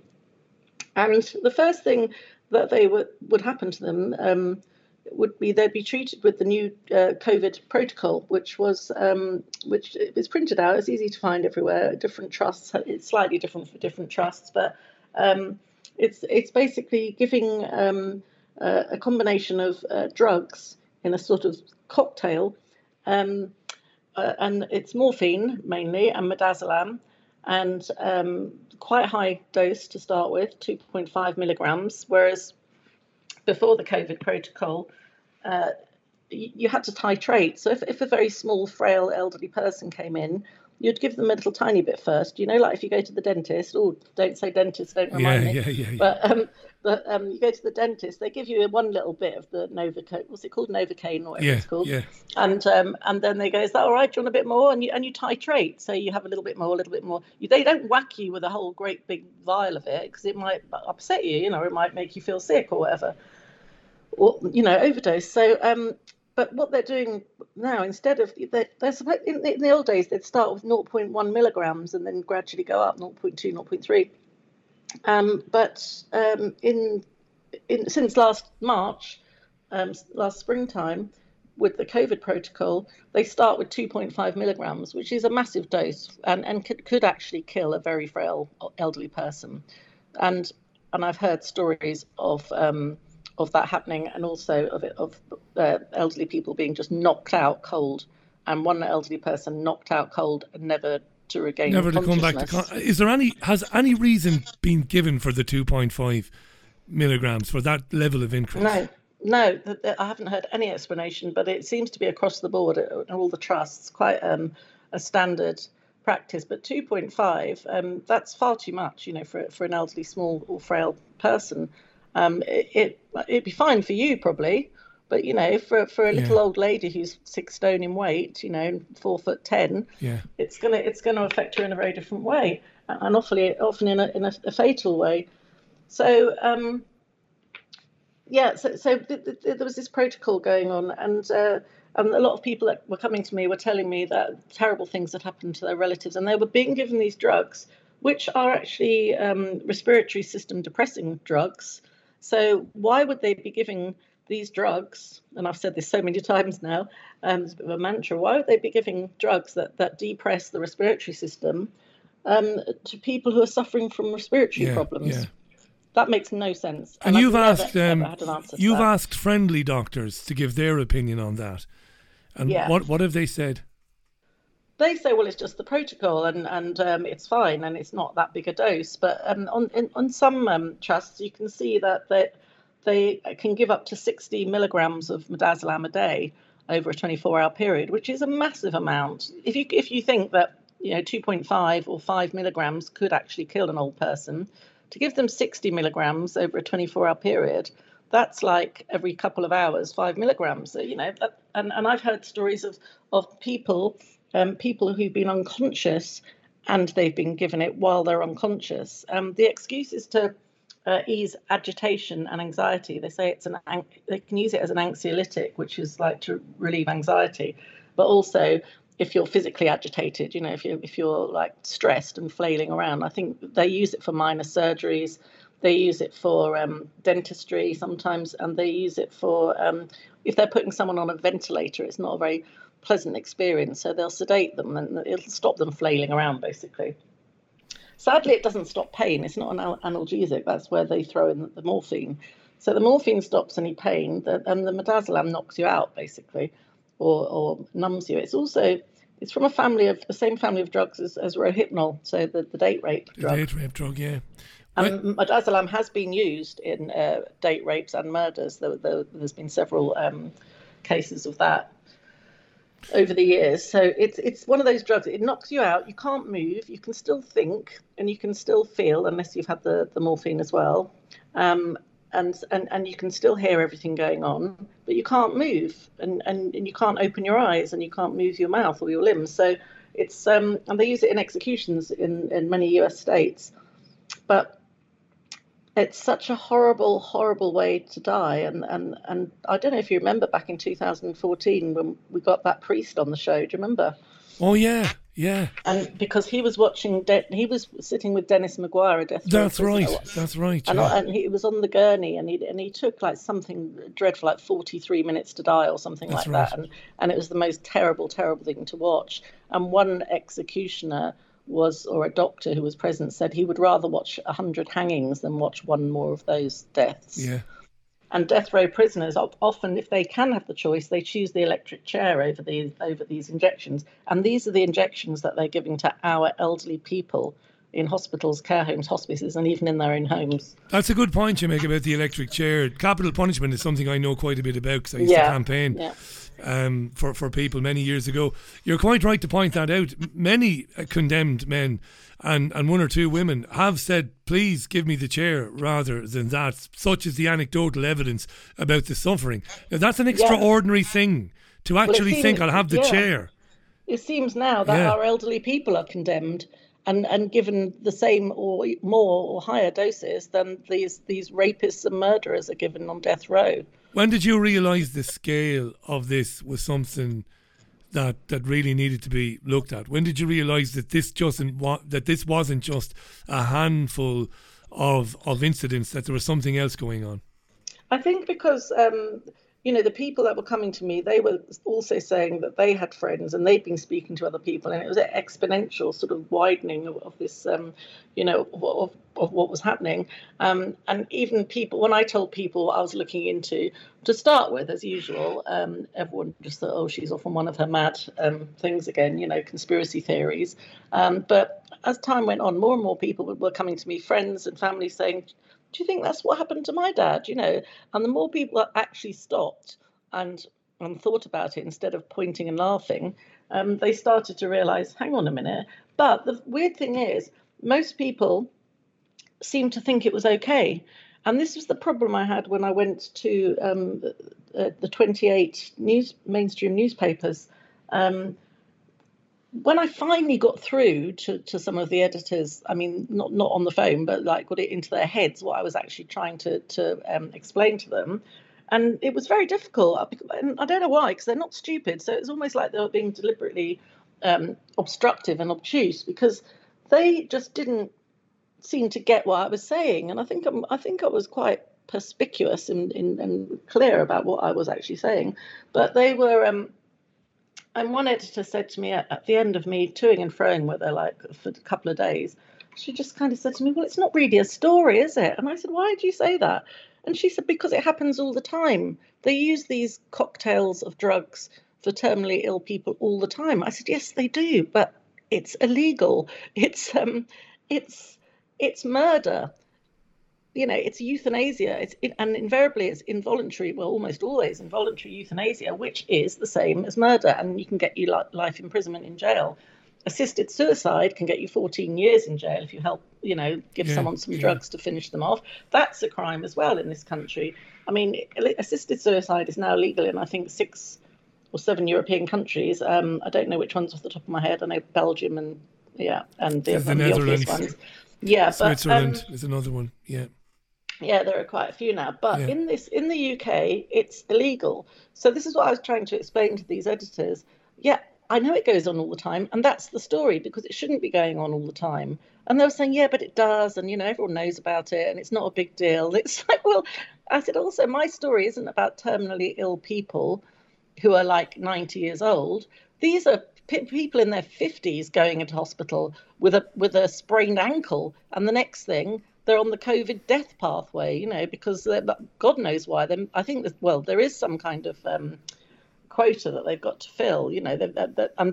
There are payments for people who are signed off as COVID deaths. The hospitals and the doctors get payments for that. I've heard this said before now. You being the journalist you are, where's the proof of that? You can find it online. There's a thing called, if I've got this right now, because as you know, Stuart's our main man for all the research. Yeah. I kind of collect the information and he retains it all in his massive planet-like brain. But there's something called sequin payments, called CQINS. And that if you look up that, you can find out a bit more because it's quite complex. But payments are given. So what they were doing, Richie, if you or I went into hospital now, there is a chance that, and if you've got symptoms of COVID, that they might stick you on this a syringe driver, which is a device that pumps the drugs into the body. And once you're on a syringe driver with the midazolam and the morphine, you've got an average of 29 hours left, right? That's an average. Some people go 3 or 4 days. some people can die almost immediately within minutes because it's such a shock to their system, especially if they're morphine naive, as they call it. So if you've never had that sort of drug before, it can really shock your system and it can be fatal. So, and then obviously the question was, so we had this massive first wave of COVID where all these elderly people were dying of COVID. And then I started to think, well, is that what they're dying of? Or is it this? Is there some kind of, mass euthanasia going on? And people just say, oh, don't be so ridiculous. Why would the government do that? Well, it's unthinkable. Quite a lot of reasons. Yeah. Oh, you and I would think that. Absolutely. But for most people, it's unthinkable. We'll stay with that. Just before you come back in, Jackie, I'm speaking with Jackie Devi, a friend of mine, a very experienced journalist who has, I think, uncovered a massive scandal. I think that's an understatement. I think this is one of the biggest stories of all time here. The idea that, healthy, maybe not so healthy, but people who were not dying were admitted to hospital, particularly during the so-called first wave of COVID, and they were put on a cocktail of drugs to basically ease them out to end their lives. The midazolam and morphine, as Jackie has just described. The film we're talking about, because since we spoke, since Jackie came on the first time to talk about this, she's been making a film on it with iconic.com. That's ICKONIC.com. It's called A Good Death, but it's a question mark. A story of euthanasia in the care industry. It'll broadcast this Sunday, December 5th, and anybody can watch it at iconic.com. And 28 newspaper editors, let's not leave that one just hanging out there. It's got to be repeated again. Have said, no thanks, we don't want to run this particular story, even though by running it, they might very well save people's lives. I'm guessing that's one of your principal motivations here, I reckon. Yeah, absolutely. I mean, about 3 months ago, I emailed them all again saying, if you don't run this story, you've got blood on your hands, because in the time that you've ignored me sending you this, thousands, or at least hundreds and more people in the UK have died in this way. And so by you not getting this story out there to people who need to know about it, you're complicit in this terrible, terrible, I was going to say genocide, but it's a democide because it's the government that are doing it. It's called a democide, isn't it, when it's government ordained? It's like state-sanctioned murder, basically, of the elderly. And I just did a little bit of maths on my own. My dad was 78 when he died. Had he lived 20 years longer, he would have cost the government another £500,000. He was getting like 4 different pensions, because he used to work for the NHS, ironically, and he used to work for the council. So he had and then he had the state pension. I think he had an inherited pension from his wife who died. So he was getting, a reasonable amount every month, like under 2,000 a month, but which is a reasonable amount for a pensioner. And by dying, by someone dying 20 years early, that's a £500,000 saving on one person. So, and every single person I've spoken to who's lost a loved one in this heinous way, they've all, when I ask them, but why would they do this to people? They all say it's the money. And most of the people had good pensions, or they were, or they were claiming benefits, costing, or in and out of hospital quite a lot. And we discovered a scale where it's a kind of like 4 strikes and you're out system with the hospital. If an elderly person has been in hospital a certain number of times in a certain amount of time, and I think it's 3 times or possibly 4, then they'll be like deemed to be on the end of life, and they'll be put on appropriate pathways. So because it's costing too much, it costs thousands and thousands every week to have one person in a hospital bed. So. And the government are very aware of that, and it's all about, getting rid of the people who are costing them too much money. So the Liverpool care pathway never went away then. No, No. It was supposed to be abolished in 2014, but it never went away, and it was continued. There's a euphemism that all the doctors and nurses use as soon as you hear them say, "Oh, we're going to make them comfortable." Yeah. That's it. That's the euphemism. Let me do my job. Let me do my job here now. We're old pals, but I'm going to do my job. Look, you're suggesting that tens of thousands of elderly people are being euthanized in hospitals and in care homes deliberately to end their lives quickly and quietly, using the disguise of making them comfortable, but they're not really. They're killing them. And they're doing that because they're useless eaters, effectively. Now, we talked about this, and I've seen some of the film. People listening to this are going to say, have you lost your mind? How could they possibly get away with doing that in the information age, in the age of social media? Wouldn't nurses and doctors who have participated in it, wouldn't they be screaming from the rooftops that this is going on? Yeah, well, you're right. Some of them have, and we see what happens to them when they speak out. They either have to be very careful about it and be anonymous, and we have lots of anonymous doctors and nurses and medics and paramedics speaking out. A lot of them are frightened of losing their often very well-paid jobs. Even nurses are reasonably well-paid these days. Then you get people who are just happy to give the orders. They get the protocol from the men in the suits and they carry out the orders. And some of them might be looking, going, seems a bit weird giving them this medication for that particular symptom, but that's what the men in the suits have told us to do. We'll just do it. And then they're the consultants and the doctors who then pass the orders down to the nurses. Most nurses they've got great respect for the doctors and consultants and do what they say, and they don't question it because they believe that the doctors and consultants know better than they do. Because they've got more degrees than they have, or they've been studying medicine longer than the nurses have, so they just do as they're told.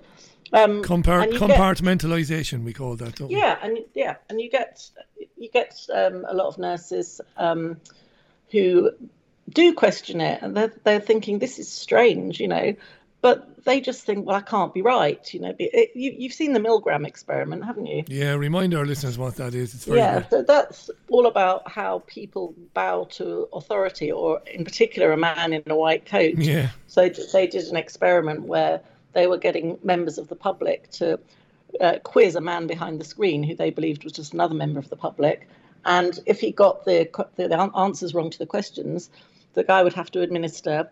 And the ordinary member of the public would have to administer an electric shock to him. And every time he got a question wrong, they made the shock higher and higher and higher until it was actually a fatal sort of voltage. And the guy behind the screen is screaming in agony.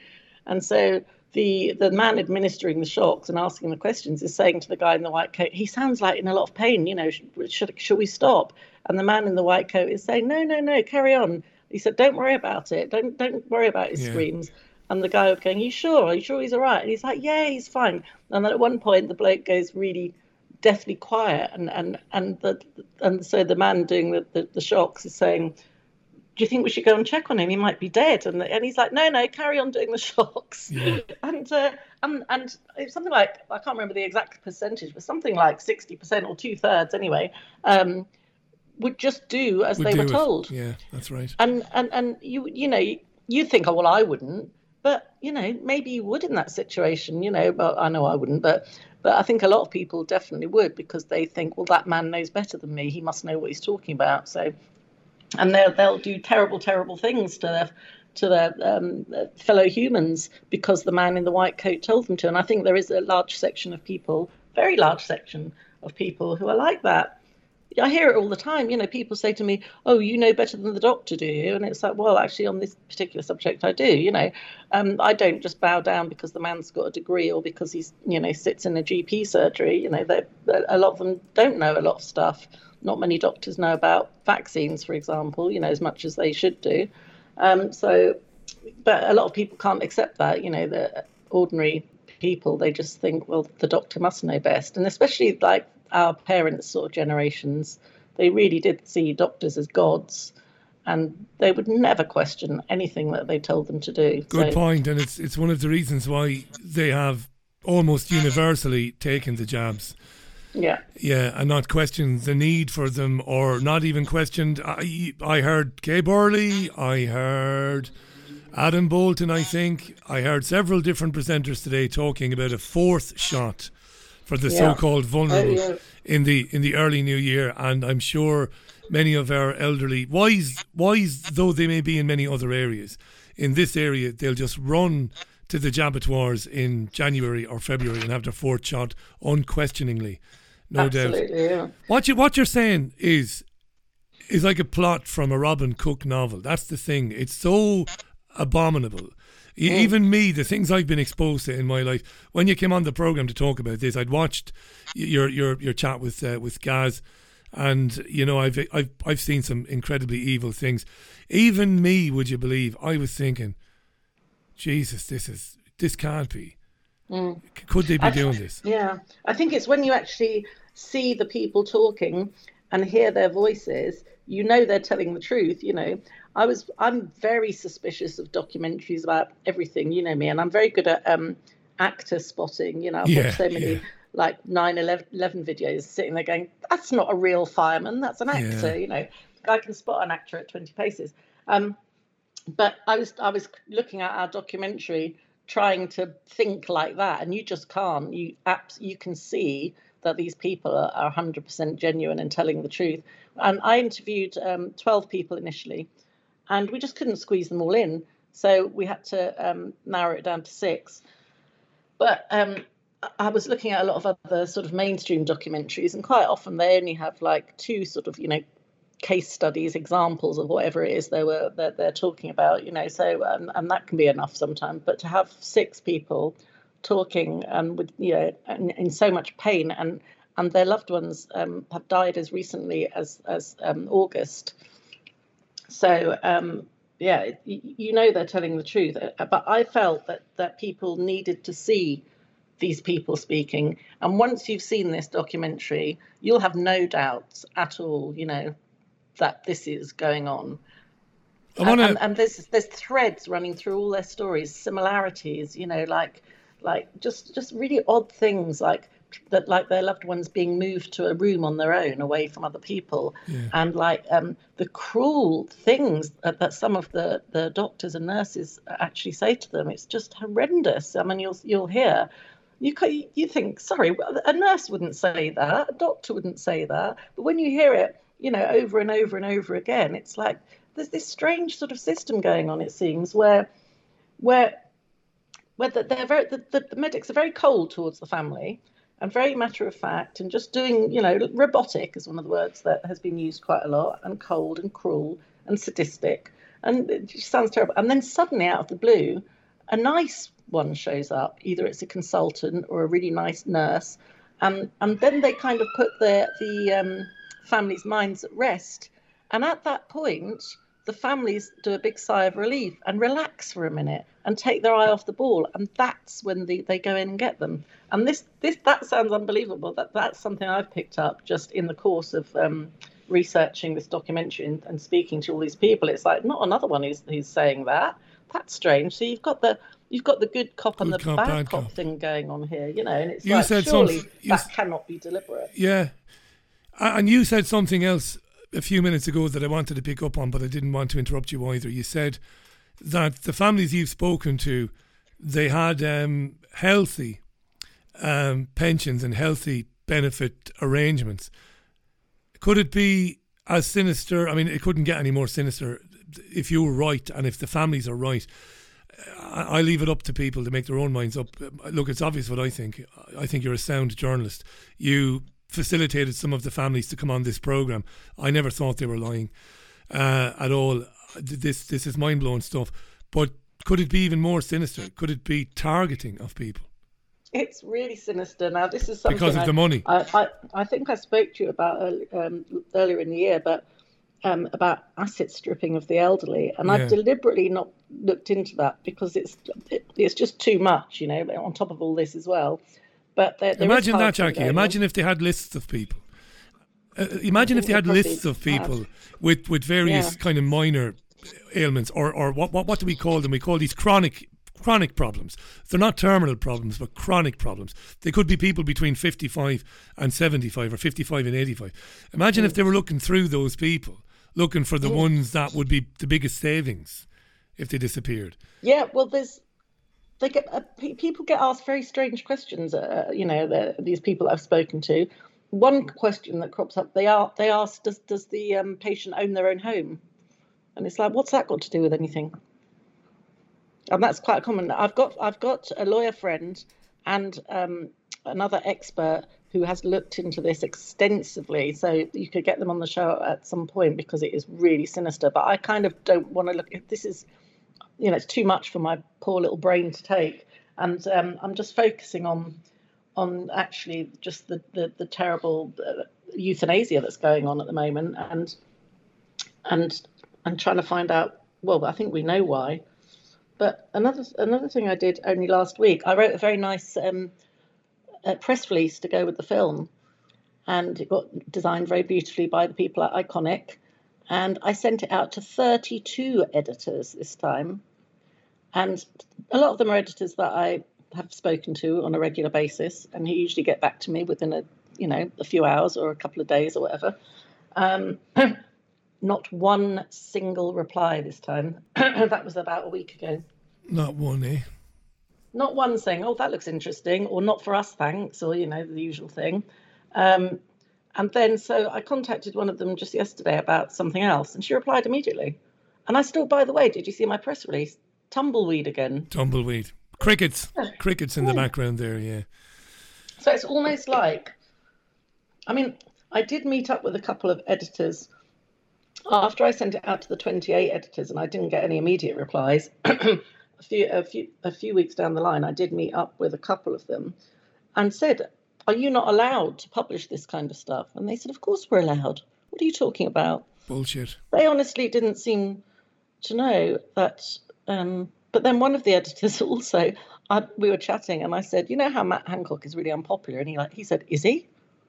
I said, are you joking? You're kidding. And he went, I said, this was only like June or something. And he was like, I didn't know that. And I said, you're winding me up. And he's like, is he unpopular? And I was like, this is a news editor on a national newspaper. As unpopular as a fart in a spacesuit. Let's be honest about it. I'm going to be really unpopular now. But do you know what? I'm so fed up of banging my head against these brick walls. I thought I was going to be a bit of a hero and get all these stories that, all these very difficult stories into the mainstream, because my aim was to get it to people who don't know about it. There's no point, I was thinking there's no point going on the alternative radio and news shows. Yeah. I need to get on the mainstream, but I know I don't sound shy now, but when I first started doing it 6 months ago, I was really uncomfortable doing it, really self-conscious. And I actually didn't want to be in this documentary at all. But it was Jamie Ike's idea that I should be like a Louis Theroux type person, which I was like, no, don't make me do that. Yeah, but you're an excellent interviewer. Of course it had to be you. But look, I said to you many years ago when we first met, I left the mainstream media because my managing director told me and my presenter that we couldn't report on an incidence of massive fraud in our city, where a well-known and very well-liked businessman was defrauded out of his property. And for reasons known only to him, our managing director said, no, you're not going on the air with that. And my presenter, who also was the director of the company, went along with it. I eventually realised, that's just one thing, that I couldn't do the things I wanted to do in commercial radio. It's why I kind of retired from it very young before coming back to it. Look, you've had that realisation. You are one of the smartest people I know. You're smarter than I am. You realise now you're never going to get this into the Mail or the Telegraph. I know, but I'm such a dog with a bone. I know. I'm gonna give it another go, and it's like, oh no. But Jackie, I'll tell you this. I'll tell you this. Between iconic.com and folks, go to ICKONIC if you haven't before. Between iconic.com and between here, you're between this program. There's no big-headedness here. This is a fact. Millions of people. There are millions of people listening to these programs and watching Gareth Ike's program. Why do you think the Daily Mail again today, Sky News last week, having a pop at this program? Why? I don't give a damn. I'm like you, have thick skin. They wouldn't be having a go at it if there was nobody listening to it. No, I know, exactly. So that's what you'll imagine. do. You'll make more programs with iconic.com. You might do your own podcast where you present and you interview people because of your experience. I mean, you're a gift to the independent media. A gift. I'm still a bit shy though, Richie. You're on me ass. Just like Gemma. I really don't like being on screen, but this has maybe been I don't know. It's not about me, is it? You're excellent, and this is not the Mutual Appreciation Society. This year, we Gemma Cooper leaving mainstream media to come and work with Iconic. You're doing it now, and what that will do is one or two others will follow. There's no doubt. So it's Gemma this year. It's yourself. Before too long, there'll be others. You know, Sue Cook has come on this program. She went on with Gareth. Yeah, they'll follow Jackie because they have children and grandchildren as well, and they are sick to the fucking back teeth of watching their liberties being taken away, you know, being coerced into taking medicines they don't want, and they'll want to be talking about this on Good Morning Britain and on Loose Women, and they won't be allowed. Well, I'm not having any of this. I'll do what Jackie Devi did. Yeah. Yeah, well, I am regularly punished. Obviously, I've got my Twitter account suspended indefinitely. It got suspended in August. They're not telling me how long for, but I got 16,000 followers in 2 months, which even my kids were quite impressed with. That's and then good. they all disappeared. Yeah, I was just going to say, don't get too excited now about the Twitter followings because they just delete your account, Jackie. I don't know how many hundreds of thousands I had before they deleted my account. Yeah, I mean, like 16,000 was a lot for me. It is a lot. It's a lot for anybody. And then Facebook, I'm banned. I go back for a couple of days, and then they just say, "Oh, you said something we don't like again," and it could be anything now. Yeah, it can be something that thousands of other people have shared, but as soon as I share it, it's like, "No, you're banned again." They don't even give a reason, and they don't let you, appeal or anything. Say, "Sorry, no, not enough fact checkers in the office today." So you have to have your months on the naughty stare. So, Jackie, it's vaudeville. It's vaudeville. Do you want to hear this just briefly before you come back in? It's vaudeville, the censorship. Listen, I haven't put anything on YouTube for exactly a year. I'm not allowed. Now, I had a YouTube channel 3 years ago that had over 100,000 subscribers and was getting millions of views per quarter. Millions, right? So they deleted that channel. So 6 months after that, I opened another channel, and that quickly got 40, 50,000 subscribers. Anyway, this is an email from YouTube to me today. This is fantastic. Richie, we wanted to let you know our team reviewed your content, and we think it violates our hate speech policy. We know you may not have realised this was a violation of our policies, so we're not applying a strike to your channel. I can't upload anyway. They've basically banned me. But this is what makes me laugh. However, we have removed the following content from YouTube. Sunday View on richieallen.co.uk for March 3rd, 2019.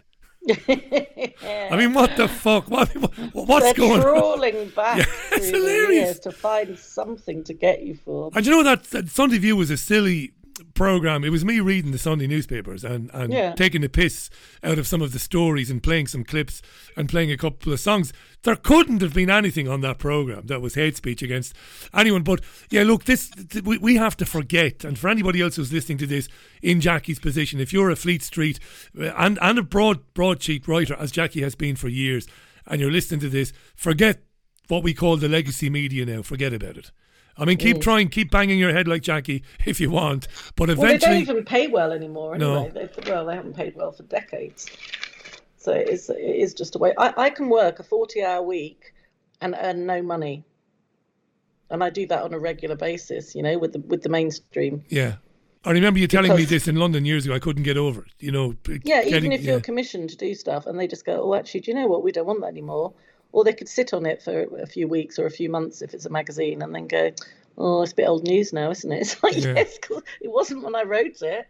So, it's really frustrating and really, really hard to get by. And you end up in all kinds of financial difficulty if you carry on working for them. So, so I just, when Jamie Ike suggested that we did a documentary, I just thought, maybe this is the way forward. It is the way, and I can tell you from personal experience, there is an enormous appetite for independent journalism more than ever. And I can tell you from personal experience that when you know what you're doing and you know what you're doing, your readers, or in the future for you, if it's listeners or viewers, they will support it. That's something you don't have to lose any sleep over. People will support it. When it's good and it's honest, they will support it. And Gareth will tell you that. Jamie will tell you that. Yeah, another journalist friend is doing quite well with a Patreon account. So I set up that back in March, I think, feeling really guilty, thinking, oh no, someone's given me £2. I don't want them to give me £2. It's really horrible. And feeling really, really bad about it. And then it kept censoring me. And I thought, this is rubbish. This is worse than all the other platforms. Yeah. So I just kind of gave up on it. Actually, I owe that person £2. I must give it back to them. I do.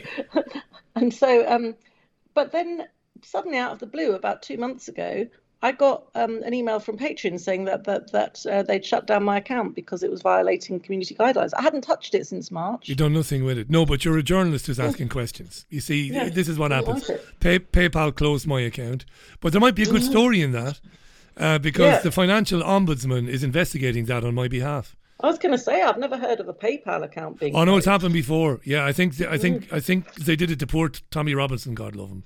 Oh, I'm no fan of Tommy. If you're a criminal or a crook or something. That's right. Yeah, I mean, I'm no fan of Tommy, but I disagreed with it. Have you been robbing banks again, Richie? Me, Robin? Do you know what it is? They don't give you any inclination as to what it's about, really. No. That's the thing, so it's a case of, like, I've been with PayPal for many years and bought stuff using PayPal and received support from listeners through PayPal for many, many years. I got an email 4 months ago, bang, that's it, you're gone, we're closing the account, we don't like you.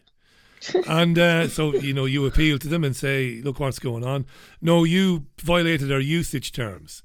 Well, which one? Tell me, and if I did, I'll promise not to do it again, and blah, blah, blah. But no. So I did something that I don't think anybody else has done. I got in touch with the financial ombudsman and said, I'm not putting up with it. Good. And they got back to me and said, well, yes, you may very well have a case. We'll get on it for you, and we'll try and get to the bottom of it. All I want is some acknowledgement by PayPal. I'd love to get an acknowledgement that somebody has gotten in touch with them to say, that guy is a hateful, baldy bastard, and he doesn't like trans people, or he doesn't like whatever. If we could just get that admission, you know, because that's what's coming anyway, Jackie. The social credit system. Your bank eventually will say, oh, I know. Richie, we can't have an account with you. Why? Well, because you said that trans women are not women. But they're not. It's a guy with a cock. It's not a woman. It can't be. Again now, Richie, that's it, you're gone. You're gone. We're not doing business with you. Why have you got trannies tellers behind it? No, it's not that. You're just hateful, and that's where it's going. It's mental, Jackie. Look, we've got 3 minutes left. I want to give a massive plug again to A Good Death. It's a brand new documentary, brilliantly produced. Iconic.com. These are people I know very well. They know what they are doing. Jamie and Gareth. David, obviously, and there's a team there, and Gemma Cooper is there now, Jackie is there now. A Good Death is the film that it might be horrible to watch it, but watch it. It might save your life or somebody else's life. That's the thing. That's what I'm hoping it will do. I meant to say quickly, A Good Death, why it's called A Good Death, or A Good Death, question mark, is euthanasia comes from the Greek for good death, which means an easy death, a happy death, a natural death.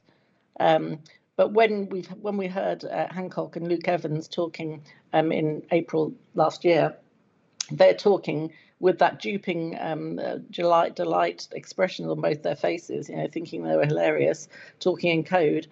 For a good death, you need this, you need the equipment, you need the people to administer it, you need the drugs. And they're talking to each other in a House of Commons discussion, but basically, for a good death, for a natural death, you don't need anything. So they trip themselves up right there. Yeah. What do you need for a natural good death? Yeah. Dying in your sleep. You don't need people there. You don't need drugs, and you don't need equipment, and you don't need syringe drivers. So they trip themselves up there. So so that's why it's called A Good Death ? Because it's not a good death. It's a horrendous death.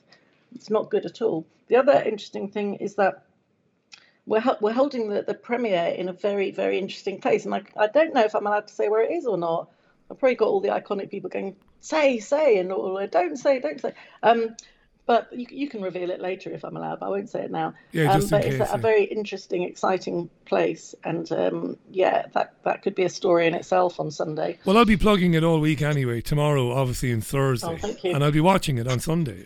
Damn right I'll be watching it. You can watch it for free on iconic.com, all day on Sunday. And then if you want, you can sign up for a free 7-day trial. So you can have a look at all the other amazing stuff on there. It's like a Netflix for like independent, uncensored there's some brilliant news content and series and stuff. So it's really good, and lots of original films. So it's well worth having signing up for free for 7 days anyway, and then subscribing if you like what you see.